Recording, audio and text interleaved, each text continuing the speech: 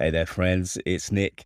So, back in 2015, Jonah Berger, who wrote the fantastic book Contagious, published some fascinating research that he and a colleague, Ezgi Pinar, had done, where they searched a database of 5 million books that had been published over the past 200 years. And what they were looking for really was the phrases, the ideas, the words that had lasted.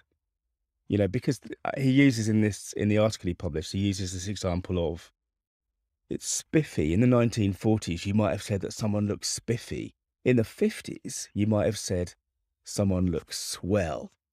But those words haven't really survived. And the title of Berger's article was Why Cool is Still Cool. Because cool, when we say something is cool, that has survived for a long time, hundreds of years, as an idea. And what he and his colleague discovered when they analysed these 5 million books is that the things that lasted, the metaphors that lasted, had this sensory kind of quality. So, for example, when we said, he held the idea in the palm of his hand, or she held the belief strongly, obviously we're referencing touch, we're referencing feeling. Likewise, when we might say, I'm in the dark, or it suddenly dawned on her what he was saying, or this thing worked in perfect harmony, or the party ended on a sour note, or we stayed together till the bitter end.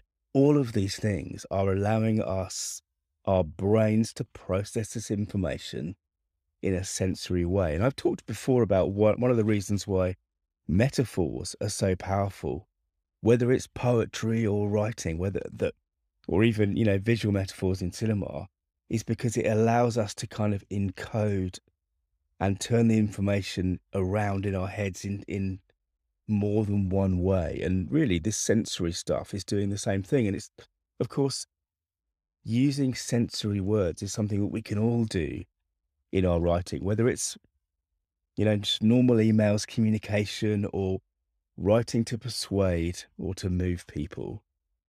It's really useful, I think, to know that these words have a kind of power. They have a kind of universal resonance that we can bring to our work and our communication. And I'm going to end by saying the obvious one. The title of this podcast stinks. And it's one of the ways that I help make sure that my story means business. Bye now. Hey, this is Nick. Thanks again for listening. To dig deeper, search for story.business.